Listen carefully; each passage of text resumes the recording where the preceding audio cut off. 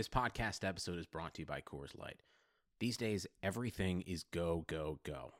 It's nonstop hustle all the time. Work, friends, family expect you to be on 24/7. Well, sometimes you just need to reach for a Coors Light because it's made to chill. Coors Light is cold lagered, cold filtered, and cold packaged. It's as crisp and refreshing as the Colorado Rockies. It is literally made to chill. Coors Light is the one I choose when I need to unwind. So when you want to hit reset, reach for the beer that's made to chill. Get Coors Light in the new look delivered straight to your door with Drizzly or Instacart. Celebrate responsibly. Coors Brewing Company, Golden, Colorado. Hey, this is your Olympic hero, Kurt Angle, and you're listening to Top Rope Nation. Oh, it's true. It's damn true. Ladies and gentlemen, it is now time! Oh, no. Oh, yeah! I finished these fights. Give me a hell yeah! Top Rope Nation. Learn to love it. It's the best thing going today. What's going on, guys? Welcome to Top Rope Nation, your source for the best in pro wrestling talk. This is episode 109 of the Top Rope Nation podcast. My name is Ryan Drosty of comicbook.com. I'm here with Kyle Ross, Justin Joint, as always. And guys, it's only been a couple of days since we talked. We just did a Top Rope Nation Classics, 2 days ago? Already back on the air. So, I'm still going to check in with you and see what's going on. But, and then Justin, I saw you over the weekend. So I feel like we've seen each other or talked to each other a lot lately. So what's been going on with you, Justin, the last 2 days? Seen and talked a lot, but it's still not enough. That's true. That is true. Had a good time on Friday night with you. Yeah. I felt it Saturday morning. As did I. Looking forward to Kyle Ross joining us next Excuse me. Justin and I were at the Hall of Fame proceedings, which we'll talk about here in just a little bit. Kyle, what's going on in your neck of the woods? I'd just like to say that I never get you two guys confused. That's a throwback there to an off-air comment. Check the Patreon live stream, guys. If you're one of our patrons, you can see what he was talking about. I'll say this though too. You talked about how we just did the Top Rope Nation Classic episode, patrons only. I miss talking about 1992 WCW already is what I really miss because, man, this 2019. I know that nothing's perfect. 1992 WCW had its issues. Mainly, it didn't make a lot of money, but man, a lot more fun to talk about. I feel. Yeah, that was a good show, guys. Check it out on our Patreon page. 100 minutes. 100 minutes on WCW Super Brawl 2. You can listen at patreon.com/Top Rope Nation. You can hear the first 10 minutes on our regular podcast feeds. You get a little teaser of what the show sounds like.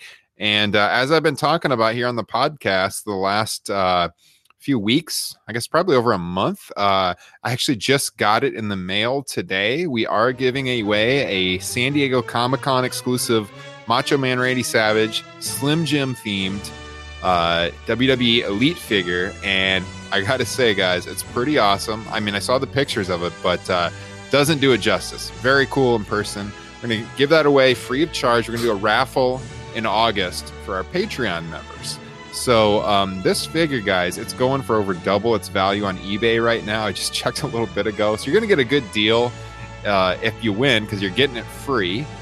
Basically, the rules are that for every $5 you've given the show in patronage this year, you'll get one raffle ticket in the drawing. So, for example, if you've been a member on Patreon for 3 months at the $5 tier, your name will be in there 3 times. If you join simply in August, then you join the $20 tier, your name will be in there 4 times. It goes from your yearly contributions. We'll be doing the drawing here in a couple of weeks. So go ahead and sign up now so you get all the bonus content while you're waiting for the drawing. Try out the Patreon page here, Top Rope Nation Classics. Like I said, that we recorded the other night on Super Brawl, plus all the other editions of Top Rope Nation Classics, as well as Top Rope Nation Extra, where we review the pay-per-view shows. We'll be doing one on SummerSlam here in a couple weeks. That will be Patreon only. So you get all this bonus content with your raffle ticket. I mean, just think of it as you're buying a raffle ticket. to get an extremely rare figure, and you'll have a pretty good chance of winning, guys. It's not like we have hundreds of patrons on Patreon. So your percentage chance is going to be pretty high if you sign up. And the added caveat is you get all this bonus content we give you each and every week. So it's a good chance to try out our Patreon page, see that we are working hard for all the listeners, and get to know us a little bit better. So yeah, check that out. And also, if you are listening to our regular feed here and you're on Apple Podcasts, as always, hit subscribe, leave us a 5-star rating, or leave us a written review. We'll read it on the air. We did get a 5-star review that came in the other day. No written review to read on the air, but we appreciate the 5-star review. Same thing goes, Stitcher, Spotify, TuneIn, Google Play, wherever podcasts are found. The ratings always help us out. And if you want to read a little bit more about the show and about us, topropenation.com. So guys, on the agenda tonight, as I look down our Google Doc, which we also share out on Patreon every week, number 1, Kyle, as you wrote, mysteries in wrestling. You want to introduce this one for the listeners? Yeah, it seemed to kind of be the talk of Twitter, or just the internet wrestling community in general today, is a couple mysteries that 2 different promotions have, and I wanted to talk about them both conceptually as ideas and logistically, kind of where it's going, who it'll be in at least one of the, or I guess both cases. We'll start with AEW, who announced today a 6-man tag for its TNT debut. It'll be Kenny Omega and the Young Bucks against Chris Jericho, who could be the first AEW champion going to that show, and not one, but 2 mystery partners. So I would like to ask to you guys, how do we feel about having not 1, but 2 mystery partners on a first show? And does at least one of them have to be big, i.e. known to the casual audience? Go ahead, Justin. It should. One of them should be a well-known name. However, my first thought was that, it was going to be a tag team to bring in to challenge the Young Bucks. Yeah. I thought maybe Lucha Bros, but I feel like that's probably going to be culminating at All Out. And I don't know what big names there are out there that they could bring in to really spice things up. I don't know if there's anybody whose contract is expiring soon that they can sign before then, but for their first show, best case scenario for both them and the casual fan is a well-known name. You need their Lex Luger moment, right? Yeah. I was going to say, interesting. Lex Lugers can walk around in malls, but they do not grow on trees. Yes. Nice. I think it's important to know, because to Justin's point, obviously, so first of all, shame on myself. I never thought of the tag team idea today, which as soon as Justin mentioned, I'm like, oh, well, that would make sense. You kind of limit your pool, but in terms of like a solitary big name, everyone is like on this CM Punk train again. Mm-hmm. Because the interview, him and Cody have had this back and forth about, how exactly, or if exactly, a real offer was made. And then it was like, oh, if they're like doing this, it's an angle, clearly, and that comes from with being a wrestling fan. But what do you think, Ryan? Who could the people be? Let's speculate a little bit. Who could it be? So, yeah, Lucha Brothers is what everyone was talking about right away. But I kind of agree with Justin. That's not what they need. It would be a good match, but they need something that gets headlines. And so who's available? Their contracts reportedly don't expire until next year. So it looks like it can't be the Revival. That was the first thing I thought of on the tag team. They supposedly haven't re-signed with WWE, but the reports I've heard is that they're signed through Mania. We know the Usos re-signed with WWE. And it would not be a bit good idea to bring them in with the arrest. Yeah. Right. And now. we know Gallows and Anderson re-signed too. Yeah, that would be a bad look. I think one thing they could do is if they did work out a sharing agreement, a talent exchange agreement with New Japan, is they could bring in 2 guys from the Bullet Club to go against the old Bullet Club guys. We know Jericho. All these guys have worked in Japan, and that would be a good, going back to their past. It's not going to get like the general audience excited, but it'll get the hardcores excited. Now, I think it was Cody today mentioned in an interview that they're going to be booking more for that hardcore audience though than they are the general audience. So if that's their direction, I think you bring in 2 old Bullet Club guys, that could be interesting, or even just 2 random New Japan people. That could be interesting. But I mean, obviously, to get 2 people jumping from WWE would be best case scenario for them on that first TNT show. Can you guys agree that this isn't the time where you would bring in a CM Punk or a Pac to be part of some 6-man match, especially to be like one half of a mystery partner? I would bring in CM Punk. I think if you can do it, you would do it. Well, yeah, you bring him in. Oh, you'd put him there though, as 1/3 of a team. I mean, that's how you debut CM Punk. See, I mean, I think here's the thing: are you looking at this as a match or an angle to debut someone new? Like that's the thing. Like if you bring in CM Punk, it's less about the match and it's more that you're bringing in CM Punk. And why is CM Punk there? Is he there by God? He doesn't like Kenny Omega. And it just kind of like, and the match itself becomes secondary to the debut. See, I think the Lucha Bros, I see no reason why you would do a mystery angle and deliver the Lucha Bros. Yeah, I don't think you can do that. That's an automatic letdown for everybody. Another thing, too, that it's interesting the comments Ryan just shared.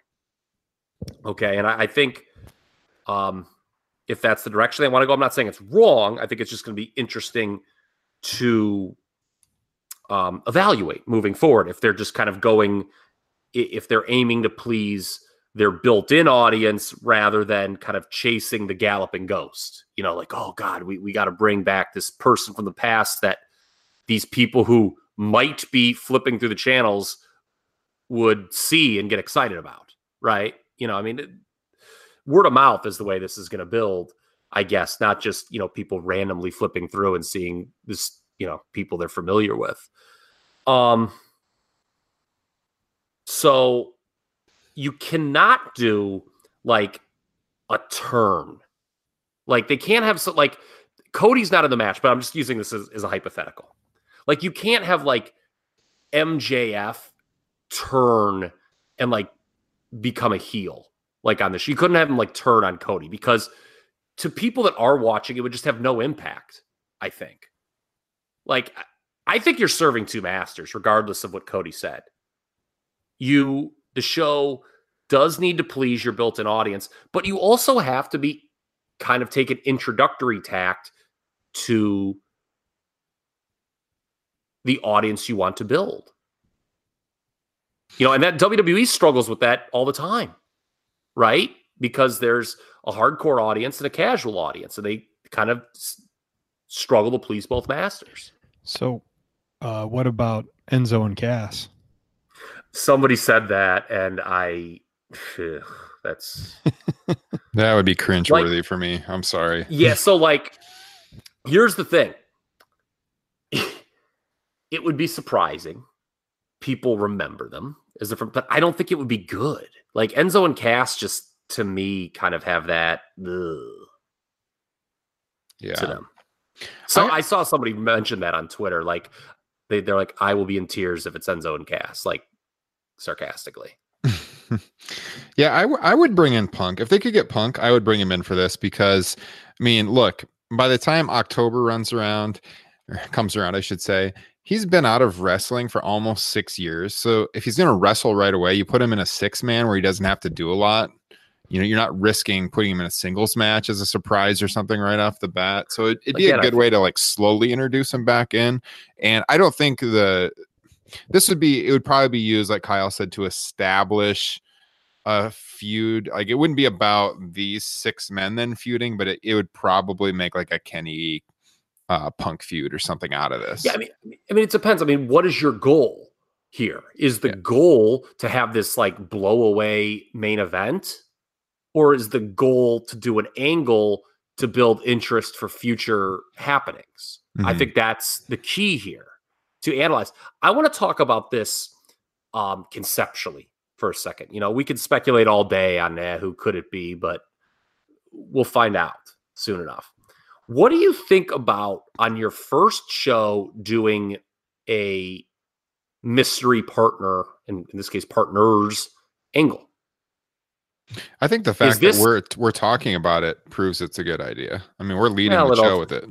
Okay, well, I'm not saying you're wrong. It also helped that there was another mystery, and I just like lumping things together for the sake of our show notes. But no, I just it came together. I mean, like, would it be a better idea to, whether it be a title match or Kenny versus somebody, just to basically say, hey, these are our two big stars, build them up over the course of your 2 hours and have them wrestle, rather than, well, folks, we don't know who's going to be in this main event, stay tuned?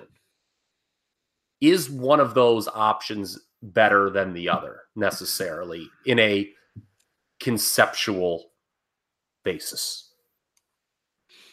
I don't know. It depends. It depends what the goals are. I think the mystery thing might get more people to tune in out of curiosity, especially when you consider like what kind of rumors are going to be out there with the names. But I don't know. What do you think, Justin? Yeah, I don't know. I see both your guys' points, but I just think the mystery component will maybe bring in a few more people, but I think either way you do it, just the excitement of the first show is why people are going to watch to really see it. Mm-hmm. Yeah, I mean, you have a built-in audience already.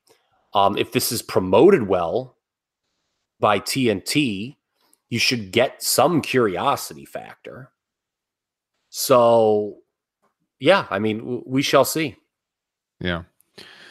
So the other mystery going on this week comes out of SmackDown with what happened with Roman Reigns and his possible opponent for SummerSlam. So if you didn't see it, Reigns was scheduled to issue a challenge for someone to face him at SummerSlam at the end of the show. They cut to the back. There wasn't much time left. Like, I was watching the clock. Like, are they going to get this in? They show him walking down the hallway to be interviewed, and as he gets there, which is an angle they never show ever. They also did you see 6 camera cuts in 3 seconds or something like that. It was pretty crazy. We'll get to that. But yeah, out of nowhere, like these 3, it almost looked like lighting rigs or something fell on him. Everyone panics. One of the camera guys drops the camera. Everyone runs over. He's okay. And you got a Bruce Pritchard sighting. Yeah, Bruce Pritchard kind of came off from the right-hand side when they were at the faraway camera for a second. And I guess just to throw it around the horn here, Justin, what did you think of this when you watched it? It's one of the cheesiest things I've ever seen. It was like I immediately kind of wanted to compare it to the moment with Bobby Lashley and Braun Strowman, where that was so well done and felt natural. You didn't have 6 cameras that would just seem to be randomly placed inside that little electrical room. You did have the one that was high up above that you never see during an actual show, but I think that just added to it. And so this was just bad. I didn't get I get the point of it to set up, who did it, but I mean, that thing obviously drops right on top of Roman Reigns from one camera angle, and then he just is kind of casually tosses the thing to the side and seems completely fine. It was just, yeah, cheesy. Kyle. Okay, yeah. So like I kind of mentioned at the outset, the whole thing. So I was behind, so I already knew what was going to happen. So I can't say for sure that I would have been angle alert, but that camera angle of just him walking to the inner backstage towards Caleb Braxton, they never show that. So that was kind of almost wait a minute, what? I mean, I guess, it's easy to say with the benefit of hindsight that you then knew something was coming when you see that. Well, not only that, but the fact that it wasn't him going to the ring to announce it. that they were going to end the show with a backstage interview? Yes, that's true. Yeah. And I feel for Kayla Braxton, they put her in a completely unnecessary situation where she had to overact. Yeah. True. That's actually not fair to her. Did anyone else have flashbacks with the camera cuts and the different views of Roman's facial reaction to halftime heat? Remember that preposterous camera angle we got of The Rock's face? Like, what did Mick Foley like pin him with in that? Wasn't it like it was one of those like wooden pallets? What do you call those things? Yeah, that are like in warehouses. Yeah, he used like the truck or whatever. Yeah, and he used a forklift to put it in. And the overhead camera like showed Rock's face. And remember, and you can see this if you're watching, it was Rock. Yeah. Like, it was super cheesy, but WWE was hot. Never kind of looked past it at the time. Like, that's what I had visions of when I saw this. Like, it was so unnatural to have all those camera cuts. I always think did not feel organic or real at all. Yeah, I've said this on the show before. I've referenced this one, but whenever that stuff happens, I always think of King of the Ring 97 on the pre-show when Brian Pillman and Austin were fighting backstage, and Austin takes Pillman to the bathroom to give him the swirly, and the camera cuts to a camera right above the toilet. Like they just happened to have a camera right above the toilet. Yeah, we had swirly cam. Yeah, that's right. Yeah. Okay. The ending. Justin kind of talked about this too. What do we think about like Roman? And did this? I don't know if you could say it's fair to say it killed Bingo, but like he just kind of like dusts himself off and he's like, "I'm okay, man." Yeah, I mean, he basically no-sold it. Yeah, I mean, yeah, it was just like, okay, am I supposed to be? So, I guess that moves to the next point here. I guess Roman still is wrestling at SummerSlam, and the whole point of this is, well, we're supposed to be like, who was this man? You know, who did this to him? And they're going to announce that person and then do the match on a 1-week build? Because all that seems real odd. I guess. Yeah, like you said, the fact that he was okay kind of makes you think it's not a big deal. Right? Yeah, because, so, I don't know about you guys, but I was, after Raw was over, I was like, Jesus, you know, Roman Reigns, who everyone on the internet tells me is the most overpushed wrestler of all time, shoved down our throats. You know, I'm like, this guy's got no match for the biggest party of the summer. By the way, Braun Strowman doesn't either, or Daniel Bryan. Yeah. Think about that for a second, folks. So when the angle first hit, I'm like, okay, they're writing him off SummerSlam. I was thinking I'm like, hey, maybe he's going to promote Hobbs and Shaw, you know, and he's going to just not work SummerSlam. But then he dusts himself off, and I'm like, all right, well, he's okay. Like, right. Are we going to do this where the person reveals himself next week? It could be a her, I guess, but then they can't do a match. And we're just going to do it on a 5-day build? Yeah, it's not traditional wrestling booking, that's for sure. No. Okay, let's talk about who we think it might be. Because a lot of people I'm going to poop in the soup. So you say. All right. A lot of people initially were thinking, and the one that would seem to make sense would be Samoa Joe, because they've recently been feuding, and I mean, shit, they just had a match last week though on Raw, where Samoa Joe lost clean. Yeah. So as a sheet. Someone noticed, I think Brian Campbell of CBS, I retweeted his tweet. He noticed, that was the first person I saw, noticed that as Reigns was walking down the hallway, you could see Buddy Murphy in the distance. And so that's kind of started up the rumors, or at least that's where I saw him start, that maybe it was Buddy Murphy, and we're gonna have a Buddy Murphy Roman Reigns match out of nowhere. Go ahead and take it to the soup here, Kyle. Okay, I get that we saw it was clearly Buddy Murphy walking in the shadows. Yeah. As the show faded to black. But I think that was a case of Buddy Murphy was just kind of walking like where the camera was. Look, God bless, I love Buddy Murphy. Okay. There was a time on this podcast, honestly, I believe it was around this time last year, where I laid down a list of his tremendous matches on 205 Live. Wasn't that? It was about this time last year. He had that killer with Ali, which was as good as any match in WWE last year, by the way. I I cannot see them putting Buddy Murphy in that spot. And furthermore, I know people are saying, oh man, Buddy's going to get shot. If they do, it's okay. They can have a good match. There's a lot of people who could have a good match with Roman Reigns. Buddy could maybe have a better one than most. But, I mean, do you see them putting Buddy Murphy over Roman Reigns? Do you see them elevating Buddy Murphy to a main event position?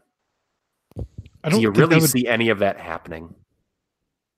No, but that doesn't elevate him to a main event position. Just like if he like pulls a win out of his ass at SummerSlam, then at least think they're going to do that?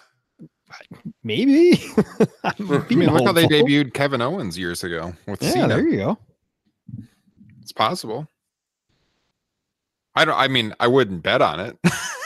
I mean, the reaction on Kyle's face right now. But if they do that, you instantly. Paul ain't got that much power anymore as he did in 2015. You instantly make Buddy Murphy into somebody if you do that. Yeah. Would the crowd? We all love Buddy Murphy on this show, and if you don't love Buddy Murphy, you're wrong. Quite frankly, out there in listener land. But nobody knows how to retain listeners like Kyle Ross. What's that? Nobody knows how to retain listeners like Kyle Ross. I speak the truth. Okay. You get the cold, hard truth on this podcast. Yeah. I mean, do you think what do you think that would be met with? Like from that live crowd next week if it's Buddy Murphy? It's like, oh, hey, here's reaction. And you're talking to SummerSlam. That's a traveling crowd. Yeah, you're going to have hardcores there. I think where? SummerSlam. You're going to get a but what about next week on TV? Oh, at the reveal? Well, maybe they don't reveal it till SummerSlam. Who knows? But I think the SummerSlam crowd, which is the key point, is how they react for the match itself. I think the audience there would be hot for it. I mean, do they have any inspiring options? That's the thing. So how did I phrase this in our notes? Patrons, hold on with me here. Okay. What will be the eventual payoff here? Is this just like, okay, somebody had it in for Roman and they're just going to get their ass handed to him in a match?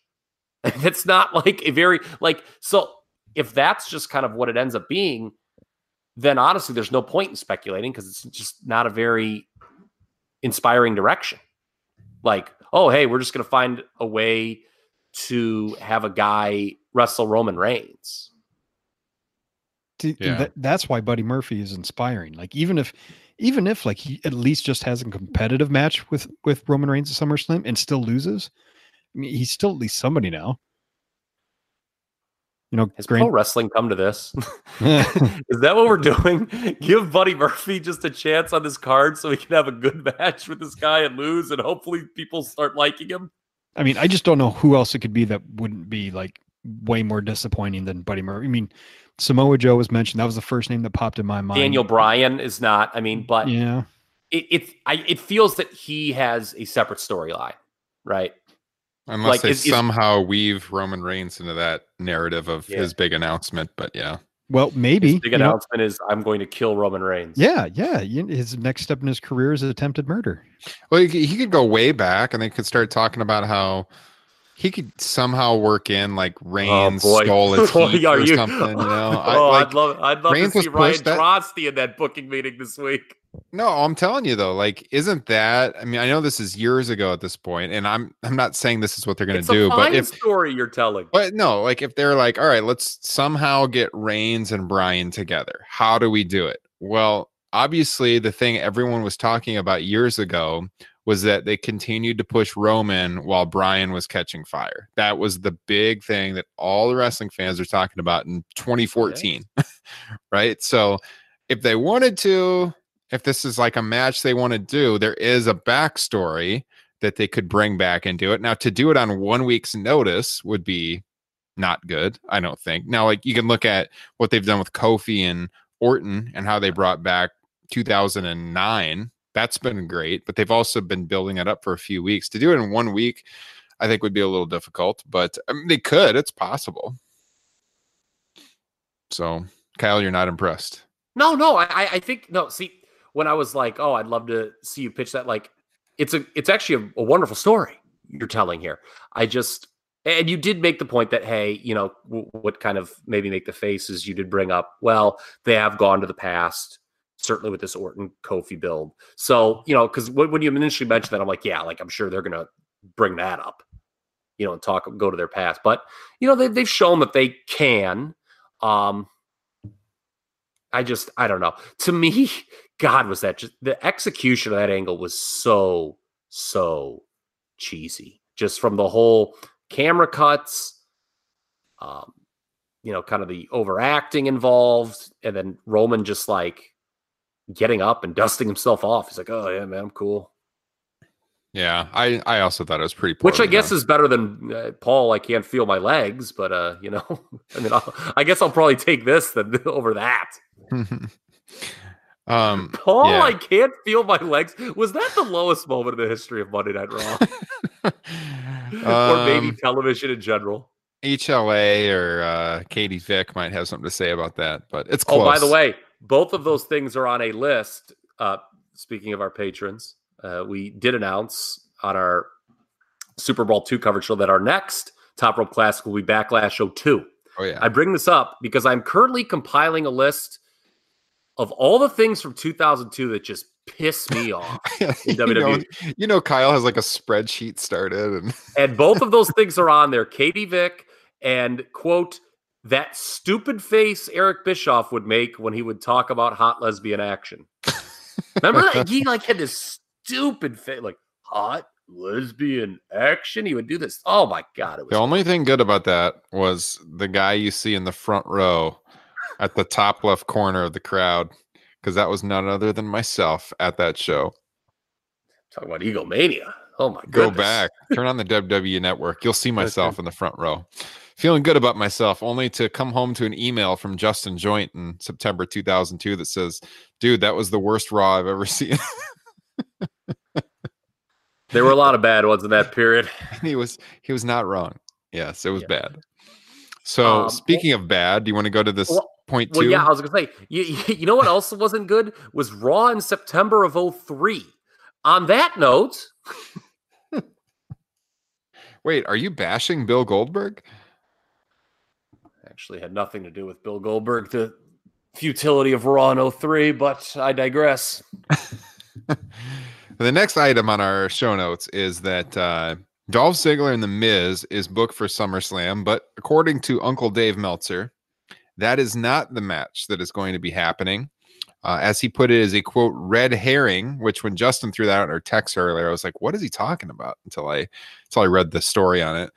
That is like a placeholder match, and that Dolph will not actually be wrestling The Miz, and that Dolph also will not be wrestling Shawn Michaels, which as SmackDown played out, you would have thought might be a possibility. But apparently the rumor now is Ziggler versus Bill Goldberg, because he has been bashing Goldberg in some of his promos of late.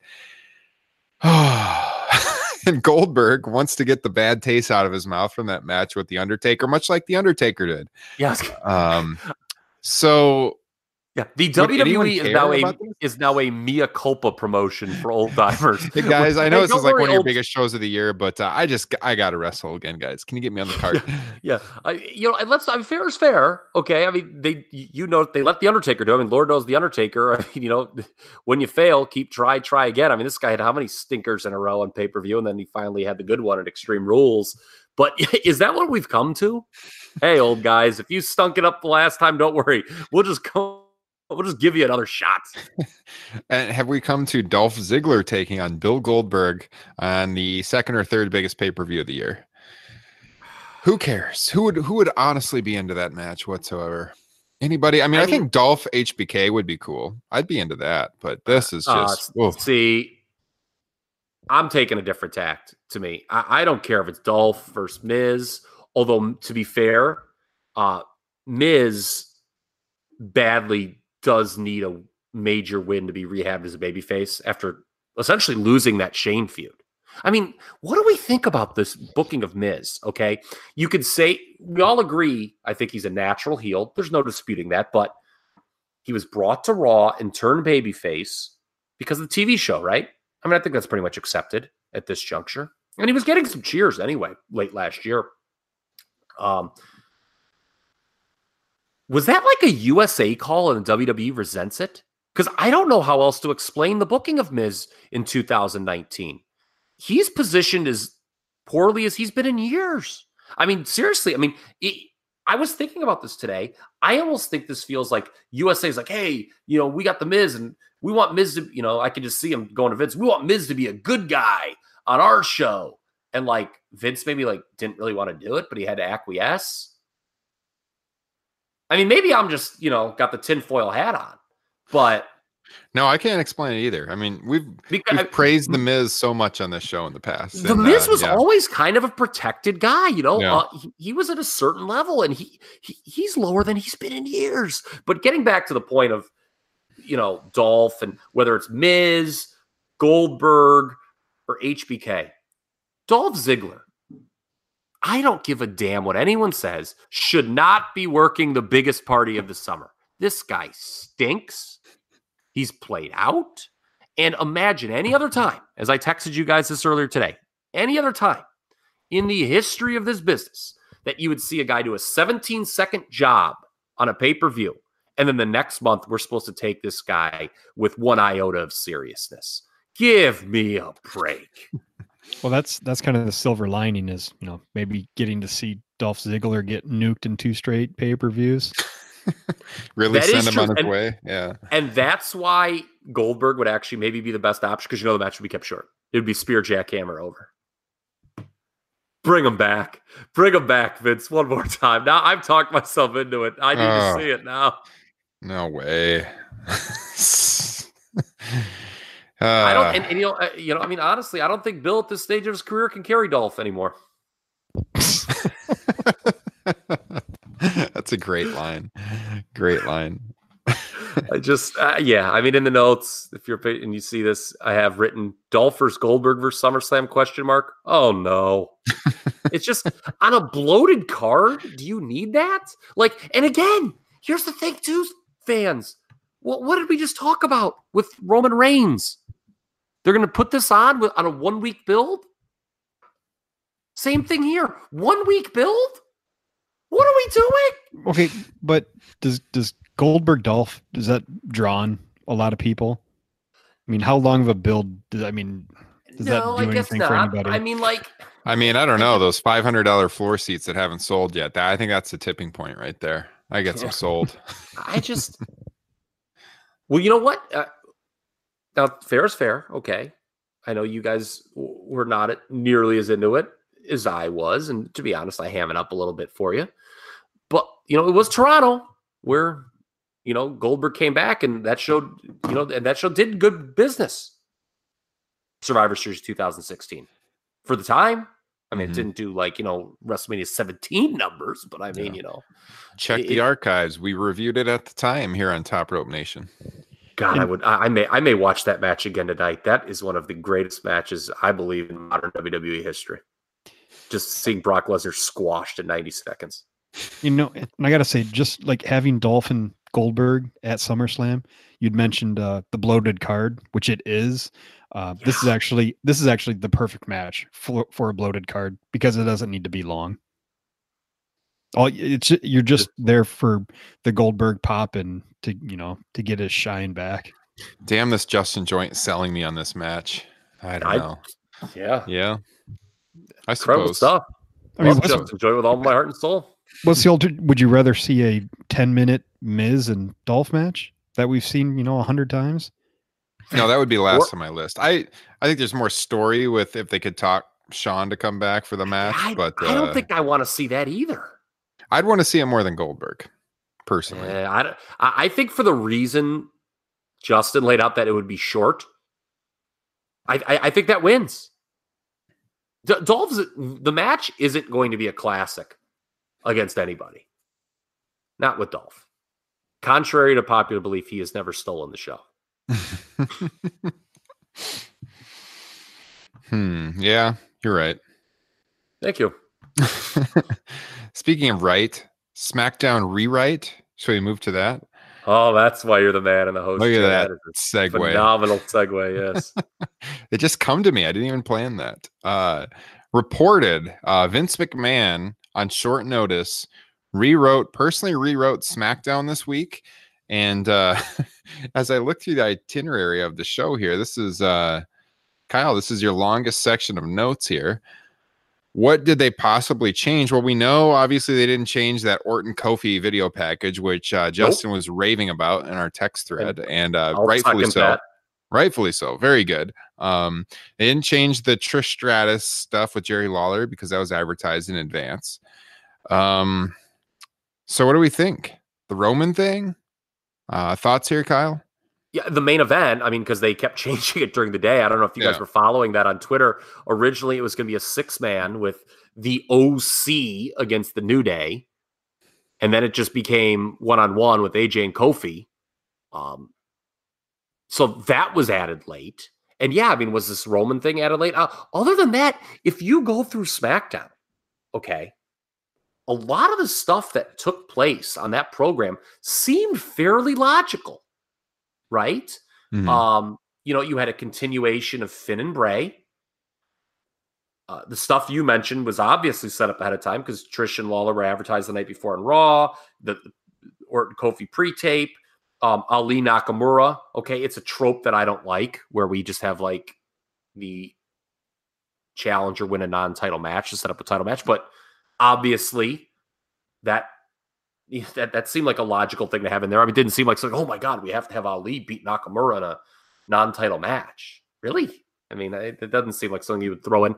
So yeah, I mean, I think other than like the last 20 minutes of the show, it didn't really feel like anything was like, oh wow, this really came out of left field. Mm. Maybe Vince looked at the show and was like, this doesn't have a main event type or a big hook, because that's what Vince, I mean, Vince isn't going to focus on the middle of the card. And we do know that the SmackDown Women's Tag Title picture, again, got the shaft, so to speak. That was pushed aside because we had been told last week there was going to be a match. So Sasha was right, huh? Sasha was right. Look what's happened to the women's tag team titles. Yeah. Yes, it's a disaster. Yeah. And it's not just that it's on the Iconics. It's just, I mean, they're just not important. I mean, imagine being someone who thought like getting women's tag titles was going to turn out. We said that. I mean, we said that on the podcast at the time, just because there wasn't enough teams to make it interesting. Well, and here's the thing too, what we also said in that discussion, of all the things that ail the WWE is not having enough titles, one of them. No. Have you seen the SummerSlam 2019 card recently? I mean, good grief. So yeah, you know what this is a product of, and I was thinking of this, and I just kind of wanted to lob a softball over Justin's way. This isn't the first time we've heard news of, a rewriting of SmackDown. And I think it goes beyond just Vince. It's this wild card thing, man, because it gives, I guess, Vince, but whomever, just more options. This is another bad effect of the wildcard rule. It's like, oh, well, this happened on Raw, and now we can do it on here. I'm telling you, anyone who knows a writer in this company, okay, and, I know JR wants to go on his podcast and talk about balls and thimbles. Okay, hit the bricks, JR, with that. All right. These people, believe it or not, these writers, they do plan these shows out multiple weeks in advance. And they generally have them written days in advance. But Vince changes them at the last minute. And the wild card rule just makes it way worse on this SmackDown group. And SmackDown, the Road Dogg quit over it because he would advertise things, which you're supposed to do on a weekly program, and they would get bumped. And he would get pissed, rightfully so. I mean, it looks bad. I think we can all agree, the Mandy Rose, Sonya Deville promo that we got last week did not exactly evoke memories of Bret Hart's heel turn the night after WrestleMania 13, okay? But they advertised a match, right? They're like, we're going to have a match next week. It's bad television when you tell your audience that, and then you don't even give them, and then the match doesn't happen. Even whether you don't mention it or you give them a lame excuse, like the Iconics are, they're feigning injury again. It's bad television, folks. Yeah. So, to me, I think with SmackDown, I mean, this wild card rule is just hurts them. Justin, rip on the wild card rule again, please. It stinks. and it's speaking. We're going to be talking about Paul Heyman up here, person. Like having this wild card rule and Vince still being the end all be all, obviously. And by the way, where is Eric Bischoff? Did he get lost in Poughkeepsie? Nobody's talking about him. Yeah. I mean, where's this guy that was hired? I know he needs some time to settle in, but I mean, geez, like, what is the point of having Heyman and Bit being these like separate like creative directors if the talent they're going to have is intermingling? That could be a disaster. What if Heyman's got an idea for one guy and Bischoff use them totally different? The talent. I mean, ultimately it's Vince's call, so maybe that's not going to be that big of an issue. But yeah, I agree with you. I think Heyman could have a great idea for something, and probably not so much Bischoff, but Vince is just going to step on it. I mean, the SmackDown main event's not going to feel big enough, and he's going to do something or write something that completely eliminates whatever Paul did on Raw. Or just what the writers for either of these, for SmackDown have in mind for a couple weeks. They probably have an idea where they're going to go in a couple weeks. And if Vince comes and rewrites it, the writer's like, fuck, well, I guess I'm not going to be able to do that next week. What I already had planned, back to the drawing board. So what you're saying, it's a toxic working environment, Kyle. I'm sorry? It sounds like a toxic working environment. Yeah. And it's so funny. I talked to our patron that suggested this Backlash show too, and we were joking back and forth how that was really the period where it was very clear WWE learned from none of WCW's mistakes. That brought the promotion on. And what did we always hear during that, when WCW really started hitting the skids?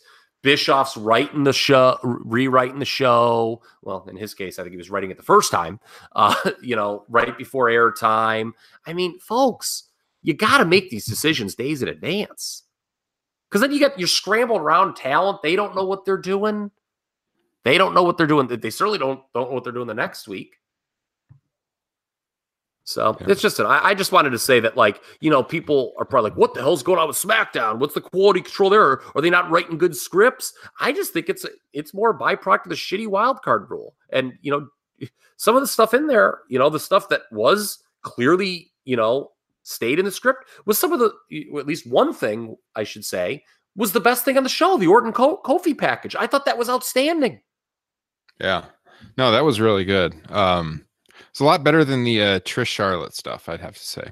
Okay. I'm glad you threw that out, because how inorganic has that build been?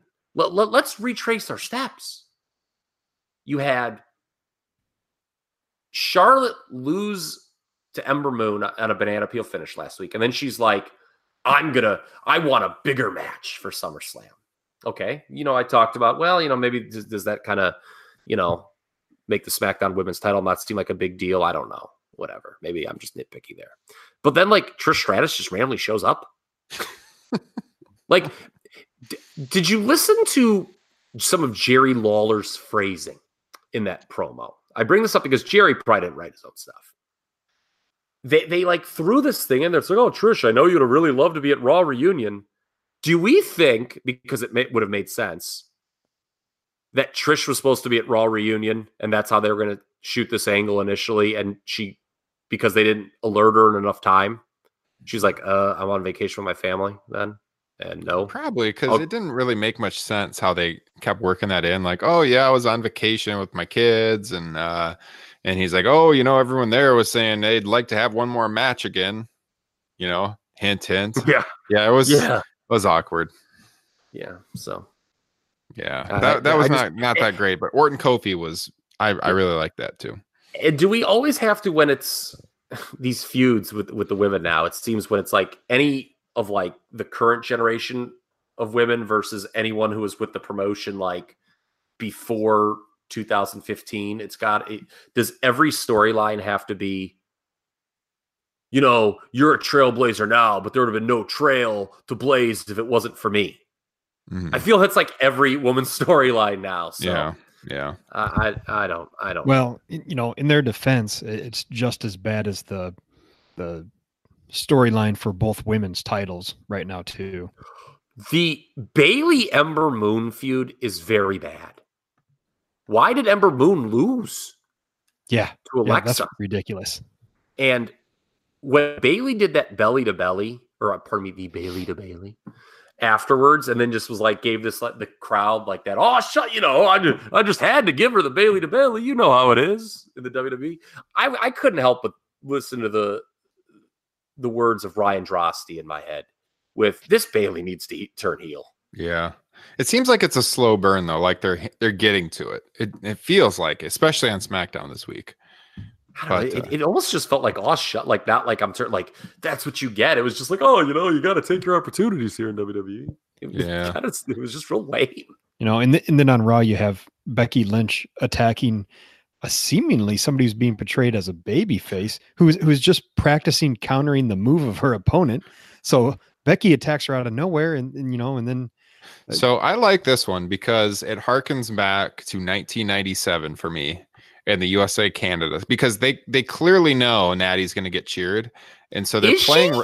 Oh yeah, 100. Have you seen in the social media stuff? I mean, they're playing right into this. Everything they've been doing with the promos, and Becky's been playing a heel on social media with you need to improve your flag with we're going to put the shamrock over the maple leaf. Like she's clearly working heel. So they're playing into it that she's going to be the heel in the match. That doesn't seem to be the best usage of your hottest baby face. Thank you. That's the problem, though. She's not hot right now.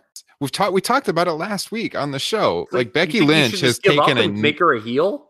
No. Just for one night. It's a one night thing. Clearly, the show's in Canada. They don't run Canada that much, but Becky has been not close to as over as she was before. I mean, she's not the hottest baby face in WWE, which she was at one point. In the women's division, I think she still is. Who's a better baby face right now? It ain't Bayley. And by the way, there's not a lot of competition. Let's be honest. Right. I mean, as far as the whole brand goes, I mean, go back to the Royal Rumble. She was the hottest baby face in the entire promotion. Like it's really rolled back at this point. Who is the hottest baby face of the promotion right now? Kofi, for sure. Sensei. Kofi. Okay. Yeah. But I think they're playing into it. I think it's a lot more interesting what's happening on SmackDown just because of the dynamic of the USA Canada stuff. And honestly, the best stuff that's happened with the feud has been on social media and not on TV. It's been like the barbs they're exchanging on Twitter. That was Bayley. Or that was Becky, in the Ronda build-up too. Yeah, so they're doing the same thing. Although I did think, my problem with what happened on Raw was that they spent this time making Nikki Cross into like a legitimate threat, in the build-up with the Alexa stuff with Bayley. And then all of a sudden, likable and sympathetic. Yep. So then all of a sudden, they do this match where on Raw, Alexa gets injured. The match is over. And then Nikki wants to jump into like avenge Alexa, and Nikki gets beat like pretty soundly. Why? Like if they were just going to have Natty run out, there's no reason to do that at all. They could have just had her run out after what happened with Alexa and Becky. So to me, that was the thing I didn't like, but I feel like it's a lot more creative what's going on there versus what's been happening on SmackDown, just because they've been working the social media stuff in, the Canadian hero stuff with Becky, and I don't know. I'm kind of into the storyline. It's certainly better than what they've been doing with Ember Moon and Bayley. Bayley is just DOA right now, I feel like. As far as how Becky's being portrayed, that's always kind of been her character, that she's just going to take her shot. I mean, remember how she got popular in the first place? Stormed into Raw and attacked Ronda Rousey. So I didn't really have necessarily an issue with that. The issue is with Nikki Cross. Why she took the L so one-sided. There's no purpose. Oh, well, no. I was going back to what Justin said about the angle where she attacked Natty. Oh, okay. They show that. I didn't have that big of a problem with that. You're right. They didn't need to have Nikki eat an L. I think it's odd kind of how they've been portraying Nikki. Maybe they're just going to play a long game, I guess, and go back to, which isn't the worst thing in the world if they have her and Alexa continue to be friends and then do the breakup. That breakups work better when you establish the friendship anyway. Mm-hmm. My issue with Becky and Natty is very simple. I just don't know, and Justin said it, I don't know why you really put Becky in that position, because you presume she's going to win. I'm not so sure. Right? I'm not so sure. God bless you, but I just that would be bad. That would be bad. Well, okay. So Becky though is like, again, she's lost so much momentum. You just have her carrying on as champion. What's that? You just have her carry on as champion for another month. Yeah. Like, don't you do something to spice it up a little bit? I mean, it's not like if she drops the title, it's going to be a long-term thing. I would not have her lose to Natty. No. I would put my foot down in that booking meeting. I say no way. I got to say, generally, when you two disagree, I side with Ryan, but I think I agree with Kyle on this one. I mean, so you guys both think that the Becky Lynch title run right now is running strong. No, I think it has certainly cooled off since before. I wouldn't give up on it. But yeah, I wouldn't give up on it. And I don't see how Natty beating her for the title. What's Natty going to do as champion? It's not about her being champion. It's about changing the pace, and you put Becky back into a chase mode to heat her up again. So she's been champion for, let's see. She's been Raw exclusive since Money in the Bank. Yeah. So 4.5 months. I mean, you just continue on like you've been doing when she noticeably has been losing steam. I don't know. We talked about on the show last. I think it's about challengers to me. She has not had good challengers to work with. Okay. This might, I mean, with the Canada stuff, it's one of the better feuds she's had since she's been champion, I think. But well, I mean, yes, compared to the Lacey Evans feud, which went on too long, which wasn't good. But no, and then I think, yeah, I think I don't know. I'm not so sold on it. I mean, we talked about this on the show last week. They got 2 Canadians in matches. Clearly, they're going to want to give one of them a victory. I'd rather it be this one than Trish Stratus over Charlotte Flair.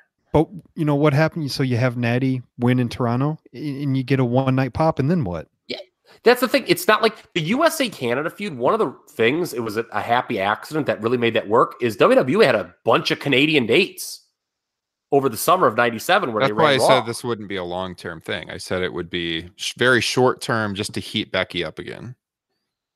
So, like, you have her lose in Canada. I mean, what do you have her come out like waving the red, white, and blue on Raw one week? And no, it is not even that. Wouldn't even make that is only going to be part of the story for SummerSlam, obviously. But it puts Becky back. Okay, they've done 2 things with this. They've established Natty as someone who is serious after years of terrible booking and being a goof that comes out wearing cat ears, to someone that's from a legendary wrestling family that, you know, can hold her own in the ring. I think they're reestablishing her as someone to take seriously, but at the same time, it can spice up Becky Lynch again. And so again, it could be like a 1-month thing, a 2-month thing, but I'm not like super against it. I still am not. When push comes to shove, I wouldn't bet on the title change, but I'm not so sure it's like 90% that Becky retains, especially with the show in Canada. I don't know. Well, I think it was the show that Justin and I did. That was one of 3 eye rolls I did. At that time, at that time, admittedly, and I agreed with you too. But I do think it's gotten more interesting, again, mostly due to what the 2 of them have done on social media over the last couple of weeks.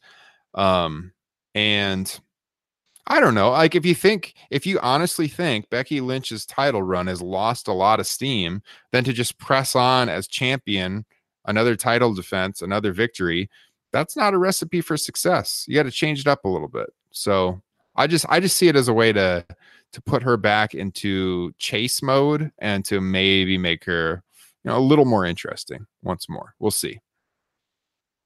But Bring Ronda back. What's that? Bring Ronda back. Oh, that's going to be a while, it appears. Mm-hmm. So, yeah, I think we're kind of learning. By the way, I think we're seeing. I hope some people are understanding the value of Ronda Rousey, because I think that is, to be honest, is a big thing. Because I don't think Becky has had. You know, people didn't buy Lacey Evans as a worthy adversary, and Becky just didn't have that fire. She's kind of rediscovered a little bit of that fire in that feud. What got her over in the first place? I would not take the title off her. I saw someone on Twitter float the idea of after SummerSlam, you bring up Shayna Baszler and have her feud with Bayley. And I'm thinking like, oh my God, no way. Because Baszler comes up as a heel, and Bayley needs to turn heel. And it made me think of the discussions we had after Mania that Baszler would have been the natural person. Yes, she should have been in Lacey Evans. Yeah, she should have been in Lacey Evans. Yes, absolutely. Yeah. Yes. But I saw that idea float. I'm thinking like that would be awful. I hope not. But all right, let's move. Let's hit this last topic point with Raw and Paul Heyman. Kyle, you want to introduce this one? Okay, so we talked about. I'm glad Justin actually said something too that we'll tie into this earlier.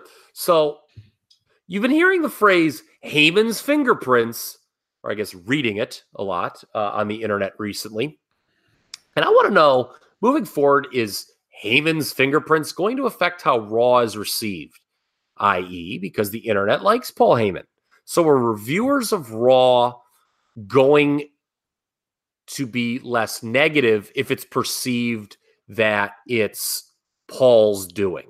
Like if what they're seeing, oh, that's Paul's fingerprints. You know, I like Raw now because that's Paul's fingerprints. You know, because I'll be honest with you, you know, we were told by Dave Meltzer, who is connected to Paul, oh, this Monday, it's going to be the most heavy Heyman fingerprint show yet. I didn't think it, outside of that closing angle, which was definitely a Heyman thing when you just have a wild brawl guys coming out. I didn't think the show was particularly novel or even good. No, I agree. I didn't think it was too much to write home about. What do we think, though, about, because, like, I don't know if you guys bother to listen to Wrestling Observer Radio. This is what got me thinking about this. I'll be honest with you. Okay. And, you know, Dave seemed like he was trying a little harder to explain some of them angles that we were seeing on Monday night. You know, we're like, oh, well, this was the idea that they had, kind of like, rather, you know, if it wasn't Paul Heyman, maybe he would have been a little more critical, perhaps. Mm-hmm. Maybe I'm out of line for saying that. I don't know. And, you know, I wonder how much everybody's just overestimating how much, you know, Paul has on, you know, control over all this stuff. Remember when Bruce Pritchard came back and like people were like, oh, that's Bruce. That's Bruce right there. That's Bruce's finger. You know, it's like, you're right. Just at the end of the day, you know, Vince has the final say. So, you know, we can micromanage this stuff and look for Heyman's fingerprints, Bischoff's fingerprints, Bruce Pritchard's fingerprints, OJ's fingerprints. But the bottom line is, you know, we know who's calling the final shots here. Yeah. But, I mean, it's not one person, you know, Raw's just getting bukkakied on. You know, is the Raw tag team title picture now solely based on contract situation? Because, you know, we know the Revival have not re-signed, but they have been given title runs sort of in an effort to maybe nudge them to. The Usos, same thing happened with them, where they were given a title run and did re-sign. And now Anderson and Gallows re-sign and they get the tag titles. Is that what it's boiled down to? Is the Raw tag team title picture being determined solely by contract status, or what's going on here? I'm just wondering. Yeah, I'm just wondering who the new champs are going to feud with, because there's not a lot of babyface options outside of the Usos, and I don't see them going to that one right now. Well, Street Profits, I have to drop the NXT tag titles, and they're presumably going to do that SummerSlam weekend. What are the I don't know if there's going to be it. Yeah, I mean, they're building them up too. Yeah, they're building them up too. Have they squash been matches? Have they been more portrayed as baby faces or heels, or just squashing? They haven't really given them. Yeah, either way, I don't think. Kind of neutral right now, but yeah, I mean, I heard the Street Profits. That's, you know, they're still NXT talent, and they're not going to wrestle for the foreseeable future on Raw. That they're just being used for these backstage segments, and it's a way to get people to tune into NXT, and that they're entertaining. Well, no, they're up. I mean, I'm pretty sure they're going to Raw. I think Heyman wanted them on Raw. He did want them on Raw, but it was made explicitly clear when they were on Raw that it was not a call up. That was the term used. that it's not an official call up. They're still NXT talent, and they they're haven't the NXT. Well, obviously because they're the NXT tag champions. Well, yeah, but they were not considering this a call up of them. That they were just being used for backstage segments out of entertainment to bring attention to NXT, and that was pretty much it. I mean, they haven't even worked a dark match at Raw that I'm aware of. No, I know, but I mean, they're not exactly like hyping like NXT though. But it's the fact that they're the NXT champions on Raw. Yeah. Okay. Well, do you think that they're going to be NXT champions after the SummerSlam takeover Toronto? I have no idea. I mean, I would like for them to be brought up and start working Raw. Hopefully. Okay. I mean, I just kind of assumed that was the deal, that they just didn't want to beat them as NXT tag team champions on television. So they're just going to kind of wait, and they're going to lose the NXT tag titles in Toronto and then probably be brought up to Raw right after SummerSlam. Boy, that really was always kind of the impression that really hurts the tag division in NXT though. I mean, that's already pretty thin at the moment. Yeah. And there was just a report about this, and I'm trying to find it. Well, I mean, it also plays to the thing about the Undisputed Era getting all the gold too. I mean, NXT will be previewing that show also next week, but yeah, it was last week's. So the most recent Wrestling Observer newsletter said there's no plans for the Street Profits to wrestle on Raw anytime soon. So the fact that they appear on the Monday night program holding their NXT Tag Team Championship belts is seen as a positive and an advertisement for the NXT brand. The hope is that it entices more people to seek out NXT if they find the duo entertaining. So, I mean, that was a weird way to hype NXT. I mean, that was Meltzer. He said no plans for them to wrestle on Raw anytime soon. What does anytime soon mean? I mean, who knows? A month, but yeah. I mean, I'll say it could be if it's 4 weeks, we're both right, I guess. So. But my initial point is that there's not a lot of babyface tag teams to work with OC on Raw. Well, I mean, there's now. I mean, but the whole problem with splitting the tag divisions is that problem always happens. Mm-hmm. But what's also weird is like you have guys that are either not being used or just being used for the 24/7 title. I mean, throw two guys together.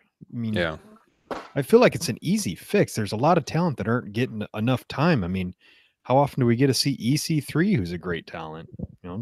Chad Gable, who I like to confuse with his dad, Dan Gable. Are you setting up my segue right now for that one? I did want to one more thing on Raw. More thing on Raw. Did I not see Brock Lesnar send Seth Rollins to the hospital or a medical facility, since this is wrestling, in an ambulance like 2 months ago? Yes. Okay, so I just wanted to make sure about that. I thought the whole thing. I'm like I've seen this act before. I know it was again, a guy who I think definitely was lost steam, Seth Rollins. I know some don't want to say that, fellow Iowan, but I think he had lost, and they were trying to draw some sympathy on him in that segment. But I was just like, Jesus, we just saw that, and it's so weird with the Becky, that the relationship. Both times they've had her just sort of standing there looking forlorn. Like, Lord knows if I'm on a stretcher being put in an ambulance, I hope my wife would be a little more upset than just sort of standing there being like, oh, there he goes. Yeah. Good point. It's like they kind of want to taunt you with like, oh, look, this is so serious because his real girlfriend's watching, but she's not selling it really at all. So it's kind of pointless to do. I enjoyed the angle. Granted, I have kind of been on strike for the most part lately, so I don't even remember Lesnar sending him to the hospital.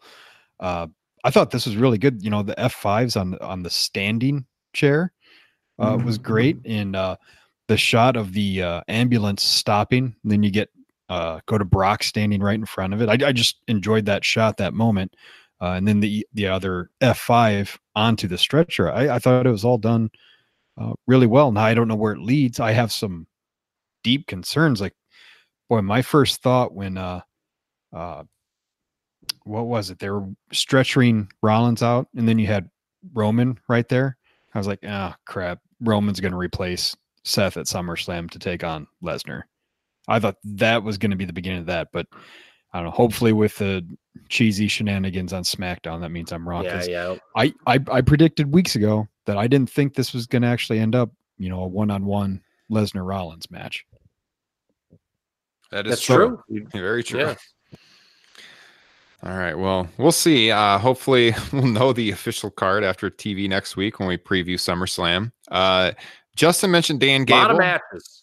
Yeah, Justin mentioned Dan Gable real quick. Want to mention that had the opportunity to go to the George Tragos Lou Thesz Hall of Fame weekend here in Iowa last weekend at the Dan Gable Museum, or in conjunction with the Dan Gable Museum. Justin and I went to the indie show on Friday night, where there's always a lot of legends.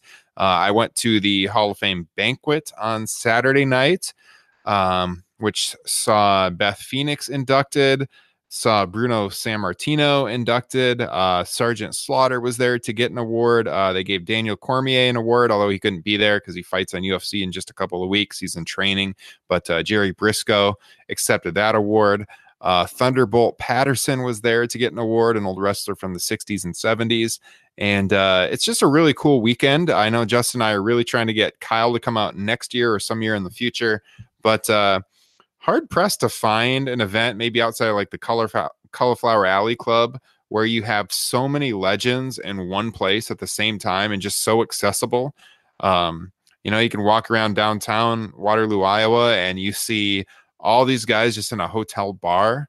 I also should mention my good friend Brian Shields was there. He got a journalism award. He's written several books for WWE and worked on the WWE video games. He was also there. Really good to see him. Hoping to get him on an upcoming edition of Top Rope Nation, by the way. But, Justin and I are walking around and like we see Jerry Briscoe, of course. Sergeant Slaughter was there. B. Brian Blair was there. You name it. I mean, tons of guys. I saw WWE referee, the old referee Tim White, Andre the Giant's best friend. Saw him several times over the weekend. In fact, shared beers with him for about 45 minutes. That guy could tell some stories. Justin, he did not appreciate my Yankees hat. That is true. He's a big Red Sox fan from Rhode Island, and it's a really, really cool weekend. Charlie Thez was there. Her husband, the namesake of the museum, and Lou Thesz's widow, Charlie Thez, was there. She's always there. It's something you should try if you live in the Midwest, at least something you should try to get to at least once, because it is just a really, really cool scenario. Natty was there with Beth Phoenix. Sheamus was there for one day. One little tidbit that I thought was interesting at the actual wrestling event we went to on Friday night. Beth Phoenix was there for, I don't know, about an hour, taking pictures and signing autographs. Didn't charge anything. Unlike a lot of the other legends that were there. I just thought that was really cool that she was just doing all that stuff for free. Granted, maybe she's getting paid through other means, but. Yeah, who was it? I heard some of the people donated their autograph money like entirely to the museum, and then they matched it. Who was that? I can't remember who it was now. Someone donated all their autograph money, and then matched it them. Oh, that was Sergeant Slaughter. That's right. Matched it themselves. Scratch golfer, Sergeant Slaughter, by the way. So scratch golfer.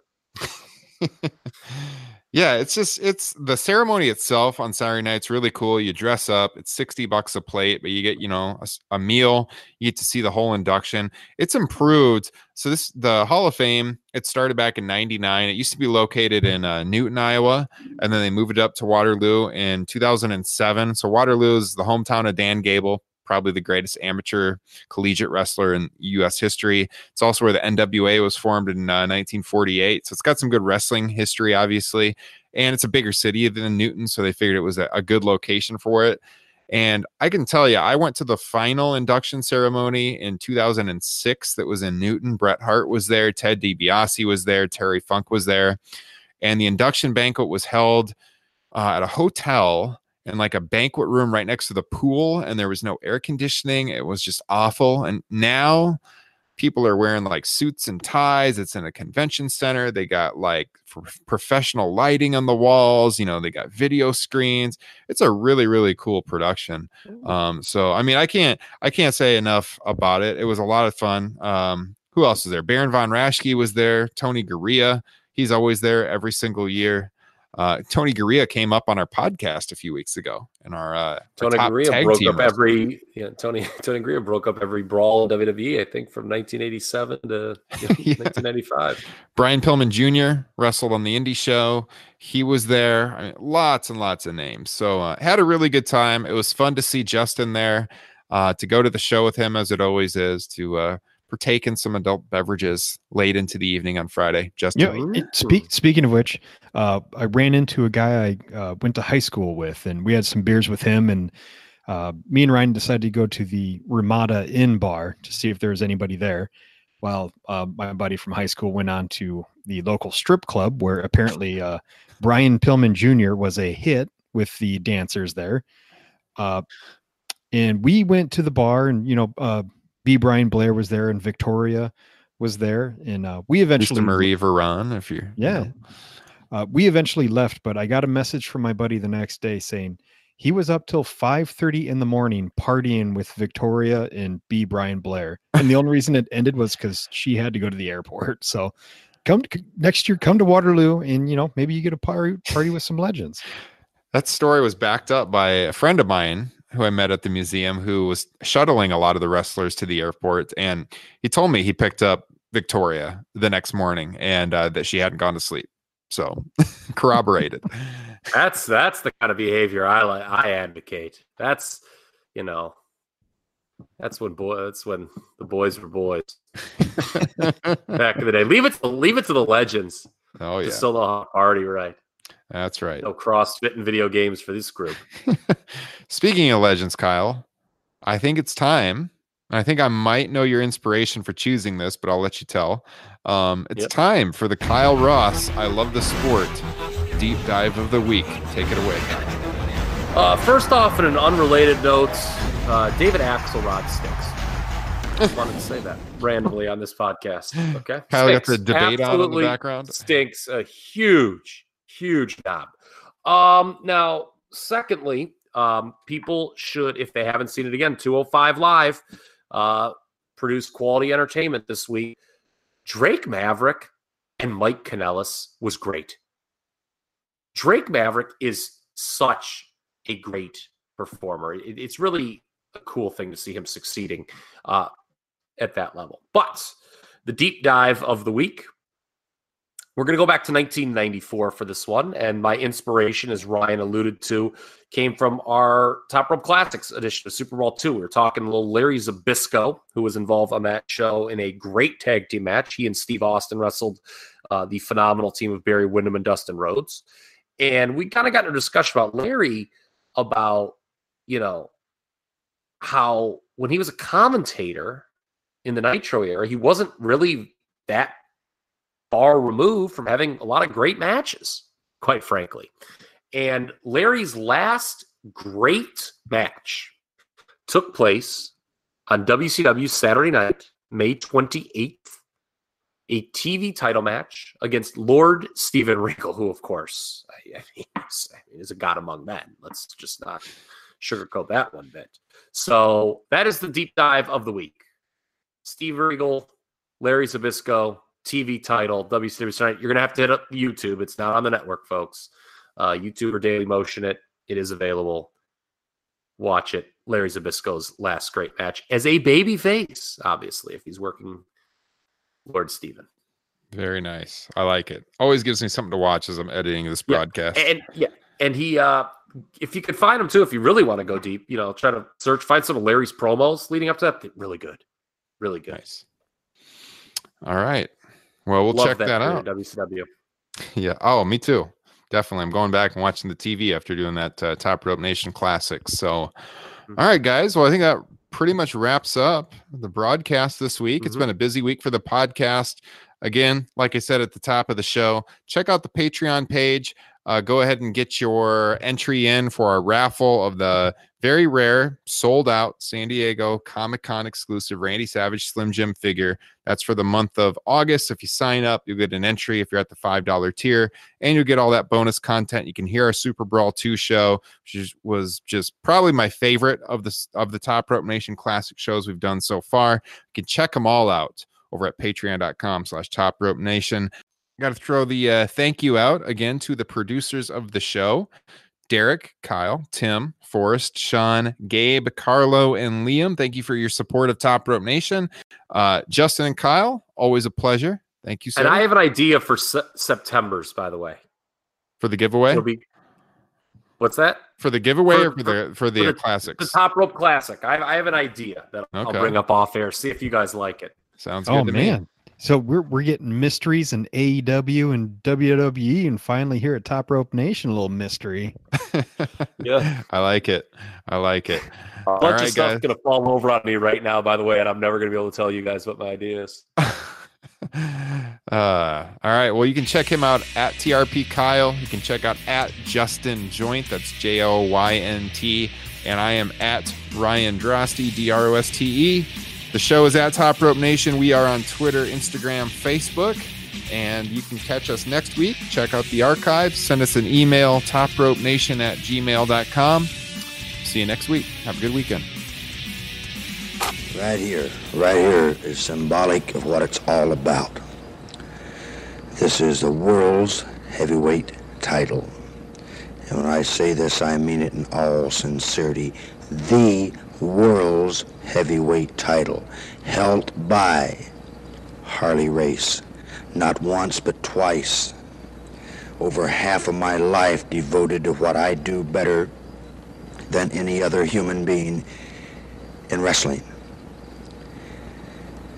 I am not going to allow any human being to insult me or this. And when I say that, I mean it in dead sincerity. When I walk in that ring, I'm walking in there as world's heavyweight champion. I'm walking in there to defend what I hold probably more close than any other man has ever held. This is my life. You've heard your Ric Flairs talk about being cock of the walk. You've heard your Thunderbolt Pattersons. You've heard them all, Ole Anderson. They all talk about being the man.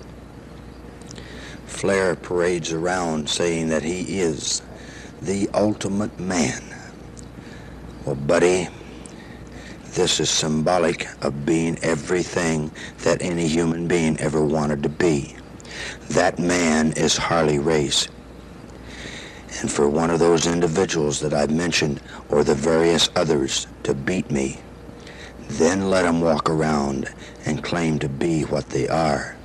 You're looking at the world's heavyweight champion, the man that can truthfully say that he can beat any man in the world.